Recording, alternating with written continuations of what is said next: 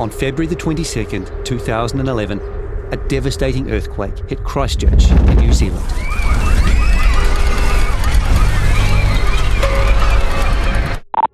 The shaking was short and sharp. When it was all over, more than 180 people were dead and thousands of buildings were damaged beyond repair. But amid all the destruction, only one building in Christchurch completely collapsed.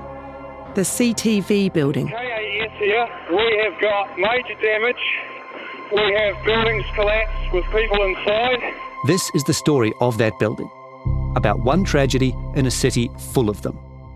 About how it went up. But it shouldn't have got through council. How it came down. And sort of pancaked down. The sound was horrific. The people who were saved. When she went from I'm going to die to I'm going to live. And the 115 who weren't. You know, this is a grown man in tears because they couldn't rescue these people.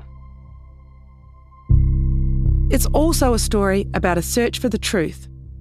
Why did one unremarkable office building in the central city collapse like no other? How did almost 2/3 of Christchurch's entire earthquake death toll die in this one building? And most of all, was anyone responsible? So as soon as I went into that building, I thought to myself, okay, I'm going to die. It was organised chaos, and I mean that in the highest degree. And then it was like a suction. We were like being vacuumed down. I thought, oh, we're going to find her, you know. I honestly thought we were going to find her. Because my head was stuck. My conscience is clear that we did the best we could on the day. It was not a question of if, but when. Got to be something emanating from all those lies. It's the largest homicide inquiry that New Zealand Police has ever undertaken. That's why I'm passionate about it.